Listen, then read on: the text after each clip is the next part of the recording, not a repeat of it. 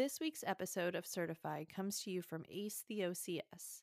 This time of year, everyone is looking for practice tests to make sure they are ready for test day, and we've got an excellent suggestion to help you prepare to ace the exam.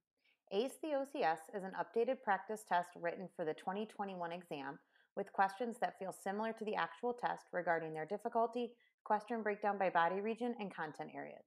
The author includes several references and detailed explanations behind right and wrong answers for each question to help you learn. Please see the direct Amazon link in our show notes and order your copy today. Again, the name of the book is ACE the OCS, and you can order it directly through Amazon at the link in the show notes.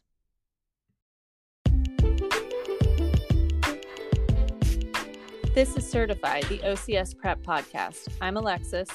And I'm Amanda, and we're here to help you prepare for your OCS exam.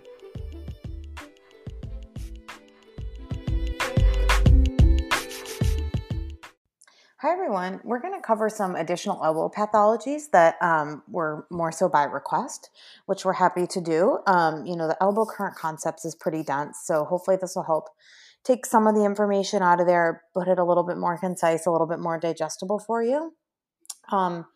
So we've previously covered episodes on tendinopathies and directional instabilities. So this episode is going to cover some just miscellaneous elbow topics. Our hope is that it's going to help you gain a general knowledge of some other pathologies that you may see. So the first one that we're going to talk about is osteochondritis dissecans, known as OCD. This is classified as a lateral compression injury of the articular surface of the elbow joint. OCD will most often be seen in the adolescent population, specifically adolescent baseball pitchers and gymnasts, because those sports most often involve excessive training at an early age. They're highly repetitive motions. And there's weight bearing and overhead movements, which are going to increase the risk due to the minimal vascular supply at the capitulum and the immature bone structure. The mechanisms of OCD are commonly believed to be a combination of repetitive microtrauma and that vascular susceptibility. The capitulum is going to be the most commonly affected area. And essentially what happens is repetitive microtrauma caused by significant compressive forces at the radiocapitular joint is going to cause fatigue failure on the subchondral bone. Then the bone reabsorption is followed by separation of the fragment that becomes avascular. So again, just one I'd be aware of. I think the key take home there is that you're going to see it mostly in adolescent and pediatric patients. So when you're doing case study review and stuff like that, and they're talking about pathologies in pediatric patients, this is definitely a differential that should come into your mind. The next one we're going to talk about is Panner's disease. This is also known as epicondyle apophysitis. It's going to occur in children ages 7 to 10. And Panner's disease begins as a degeneration or necrosis in their immature capitulum, and then the bone's going to become recalcified. It's not associated with trauma, and it's considered to be self-limiting. A formal diagnosis is typically made through an MRI, and these patients are going to have a similar presentation to those with osteochondritis dissecans, including that similar dull ache of the lateral elbow.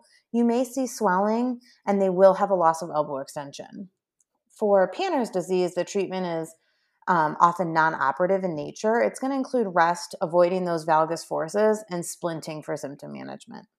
The unfortunate part about Panner's disease is the healing time can last for up to 3 years, but the non-operative care and approach is typically very successful. Problem is it's just self-limiting and it takes a long time. The next one we're going to cover is rheumatoid arthritis. I think this is one we're all familiar with. We're going to talk about it a little bit specifically at the elbow here.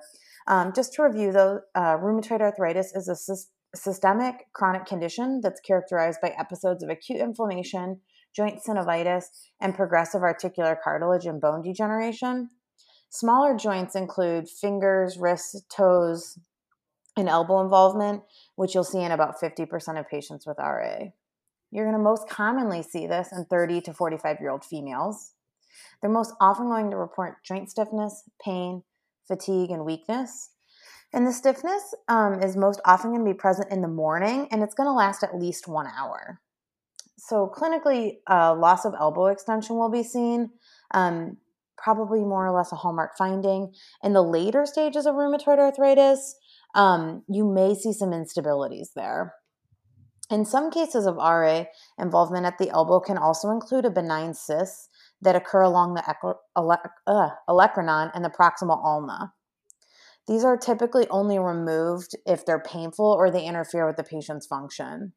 They may be warm and swollen in nature. That's a way to kind of differentiate whether or not that may or may not be present.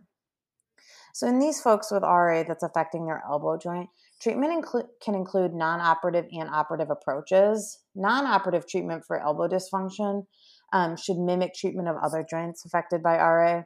So those acute phases for these folks may last up to 4 weeks, and treatment should include local joint pain management using modalities, splinting, and gentle active or active assistive range of motion exercise. And you should also include patient education on joint protection strategies. And progression from this phase of treatment should also be determined based on the patient's pain level and their ability to maintain function. Later treatment intervention should include that low load strengthening, incorporating muscles beyond the local elbow. So especially proximally, work their shoulder, work their scapular muscles, get them some more proximal support and stability. Gentle stretching and specifically restricted motions is okay. Avoid overstretching though, so you don't irritate their symptoms. You may need to go over with them their ergonomic setup and just making sure that folks with RA, because it involves systemic processes, that they're maintaining their aerobic fitness and overall health. Operative management for these folks is usually indicated if the disease progression is too significant for conservative measures to be helpful. Generally, I think that's mostly pain or a significant loss of motion. So a synovectomy is one option. It's usually attempted in earlier stages where the goal is to improve additional joint destruction and joint dysfunction. So essentially what they do is they remove the inflamed tissue. In more advanced stages, though, they may need to do surgical techniques, including radial head excisions or replacements, resurfacing, or total elbow arthroplasty, which we'll talk about in a little bit. The next one we're going to talk about is osteoarthritis. So different than rheumatoid arthritis. It's going to be characterized by either primary degenerative arthritis or secondary arthritis due to a previous trauma. Elbow OA is going to vary because patients do not experience a loss of joint space like we typically see in other joints, but rather you're going to see osteophyte formation or a joint capsule contracture where loose bodies may or may not be present within the joint. More detail of primary versus secondary OA is outlined in the current concepts monograph in table 19. So if that's something you're not familiar with, I would direct you there, but it's pretty much like we see in other joints in the body. You have the degenerative process versus the post-traumatic. Pain is usually the primary limiting factor in patients with elbow OA. Forearm rotation range of motion is usually not limited for these folks. So that's another important thing to note. You should see fairly normal range there. Most of the time, you're going to see an extension loss at the elbow.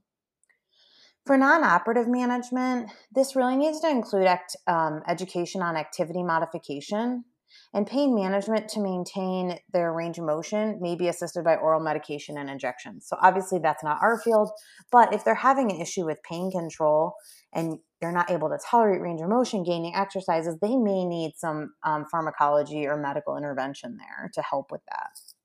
Your PT interventions for these folks should focus on maximizing the flexibility of the tissue around the elbow joint through stretching in grade 1 and grade 2 mobilizations, as well as proximal strengthening and stabilization exercises. So again, targeting that shoulder and scapular area. There's no specific recommendations for modality use in these folks. They should really just be used on an as-needed basis. Now, operative management. Discussion for surgery is made based on a patient's signs and symptoms. Most of the decisions going to be made on whether or not they have a loss of elbow motion, if they have pain at the end of the range, and whether or not there's a joint space or osteophyte formation. Typically, surgeons want to try and treat this through like an osteophyte excision and a contracture release, more of a debridement type of procedure versus trying to go through a arthroplasty. So if they are going to do an arthroplasty, they try to go with a humeral ulnar arthroplasty and an arthroscopic osteocapsular arthroplasty rather than a total joint. It's just the outcomes are more favorable. So total elbow, if they have to go to a total elbow arthroplasty, they really try to make sure that the patient is over 65, and the goal is really just to return them to basic ADLs. They do not do these in patients younger than 65 and anyone with a higher level of activity that needs it for like work demands or anything. And that's because the prosthesis at the elbow, when they do a total elbow arthroplasty, does not have the same life that we're used to seeing in our other joint replacements, such as knees and hips. So postoperative therapy for these folks, meaning total elbow arthroplasty, is usually dictated by the surgeon. So detailed guidelines are not really published for this. We don't necessarily have a set standard of care. I think it's just because we don't do them that much. I would defer you there to discuss with your surgeon. The patients, if you're seeing these in the clinic, they should come with a protocol. They do go through a little bit more detail about how they do the total elbow arthroplasty in the current concepts. But because it's not really a first line or commonly utilized treatment, we're not going to go into the full details here. So if you look over that and you have questions about it, please don't hesitate to reach out to us. I'd be happy to go over it a little bit more if you need. Just want to focus on some of those other more commonly implemented surgical interventions if they're needed. So that kind of covers RA and OA.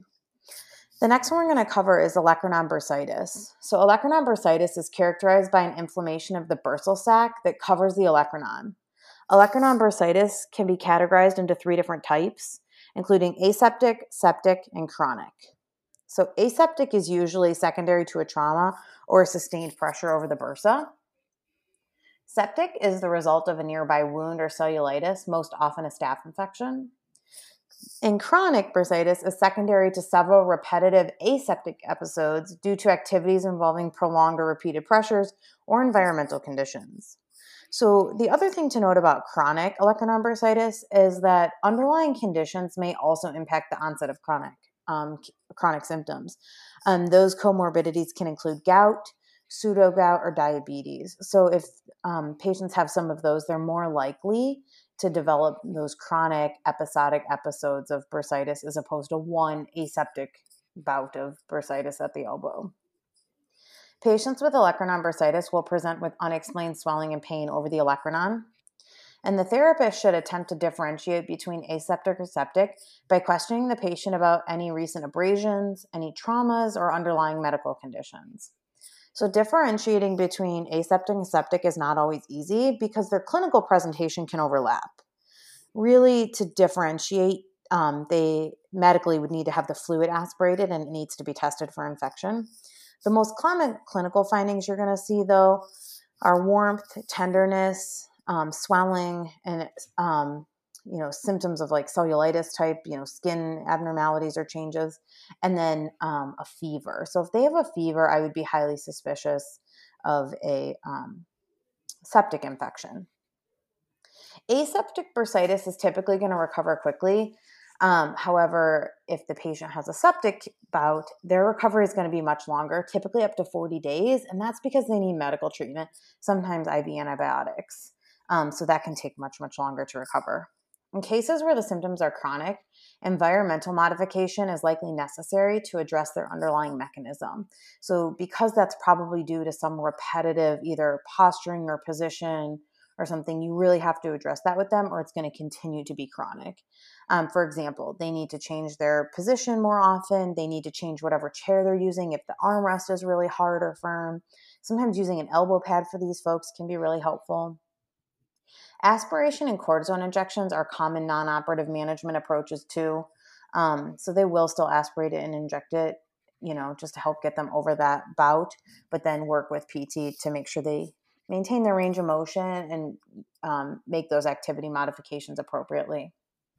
Surgical intervention is an option. However, the research is really limited and it indicates that non-surgical management is typically going to lead to better outcomes. The surgical approaches for this really aren't even detailed that thoroughly, so we're not going to necessarily cover it here. I would really know the different types of bursitis in terms of your studying. And then the last additional elbow pathology that we're going to cover is forearm compartment syndrome. So compartment syndrome is typically divided into acute and chronic. It's going to be differentiated by their presentation and time to treat. So despite the differences, typically surgical decompression is the standard of care for both acute and chronic. And surgical intervention is going to entail a release of the intercompartmental pressure through a dorsal or a volar fasciotomy. So in the acute cases of forearm compartment syndrome, you really want to treat that as a medical emergency. Treatment should be initiated within hours. And this is thought to occur secondary to a change in the arteriovenous pressure within the forearm. So essentially what happens as the pressure rises, there's a rise in the interluminal venous pressure, which is then going to lead to a reduction in the arteriovenous pressure gradient. And that in turn causes a collapse of the venule walls, and it's going to contribute to the formation of that tissue edema, which then brings on the patient's symptoms. This situation may be seen in cases of a supracondylar fracture in children. Distal radius fractures at any age can have this as a resulting issue.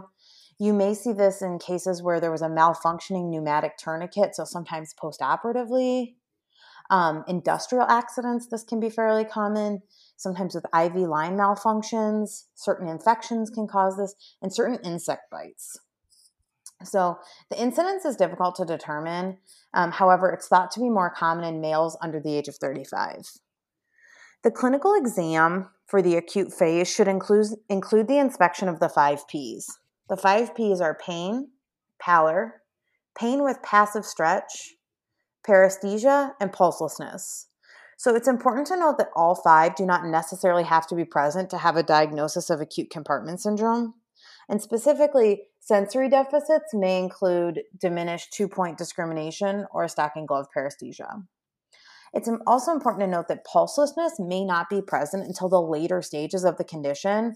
So if you're waiting for that to be present, you may be waiting too long. So just kind of have a heightened sense of awareness about compartment syndrome if they seem to have a mechanism of injury that would correlate with that. Now, if they come into the clinic and they have pulselessness, you want to send them to the ER immediately because that means they're probably into the much later stages of the condition. Integumentary changes, including blistering, may also be noted in the later stages of the condition. So we're going to talk about chronic here for a minute. The chronic is going to be much less common than the acute. This is typically seen in patients that perform high level of activities that stress the forearms. So you're going to see this sometimes in motorcyclists, water skiers because of the repetitive gripping against a lot of resistance, and wheelchair athletes.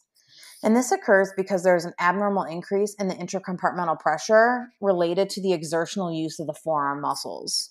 So patients will report forearm pain that begins gradually and it worsens and it causes them to lose some function with their forearm, wrist, and hand with continued exertion and use of their arms. So symptoms in the chronic phase can include weakness, numbness, loss of dexterity or clumsiness, and pain that subsides when a specific activity is terminated. These symptoms generally increase in intensity and frequency with the performance of aggravating tasks. These patients typically, though, will have a normal neurological exam. So that's another way to kind of help differentiate. Because it comes and goes with activity, they don't get that sustained issue that they do in an acute case that causes some of those more severe neurodeficits. So recovery for the chronic folks is usually favorable. Also true with the acute phase.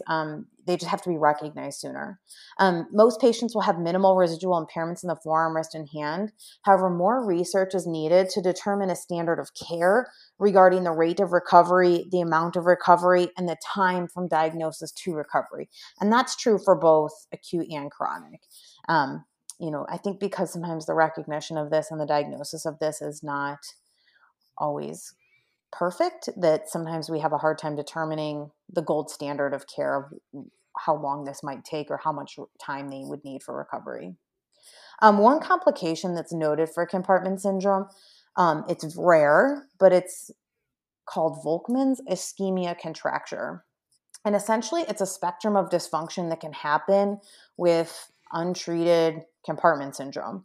It's typically preventable if the compartment syndrome is recognized and addressed early enough. But basically, there's this varying involvement based along the spectrum where patients will fall. Basically, the least involved to the most involved of varying structures and what kind of residual effects or contracture they can develop. This is outlined in a lot of detail in Current Concepts. It talks about very specific muscle involvement. Because it's very rare, we're not going to go into it in a lot of detail here because you really, I think, need to read that and like understand, like look at the pictures of the flexor compartment, extensor compartment, that kind of a thing to really have a good understanding of that. But just be aware that Volkmann's ischemia contracture is the complication of compartment syndrome when it's not addressed. So I think the biggest thing with compartment syndrome is to make sure you understand what you're looking for to, especially in like a direct access case with those 5Ps. In the acute phase, make sure you understand that's a medical emergency. And then in the chronic phase, making sure you're asking good subjective questions to like differentiate, does it go away when you stop the activity, that kind of a thing. Alexis, do you have anything you want to add on those elbow pathologies? I don't think so. I think that was a really good overview of, some of those additional pathologies that you might see in your clinic or also on the test. And like always, if you review them and you have any other questions about them, please don't hesitate to let us know. Be happy to go over them with you a little bit more. Great. Thanks so much.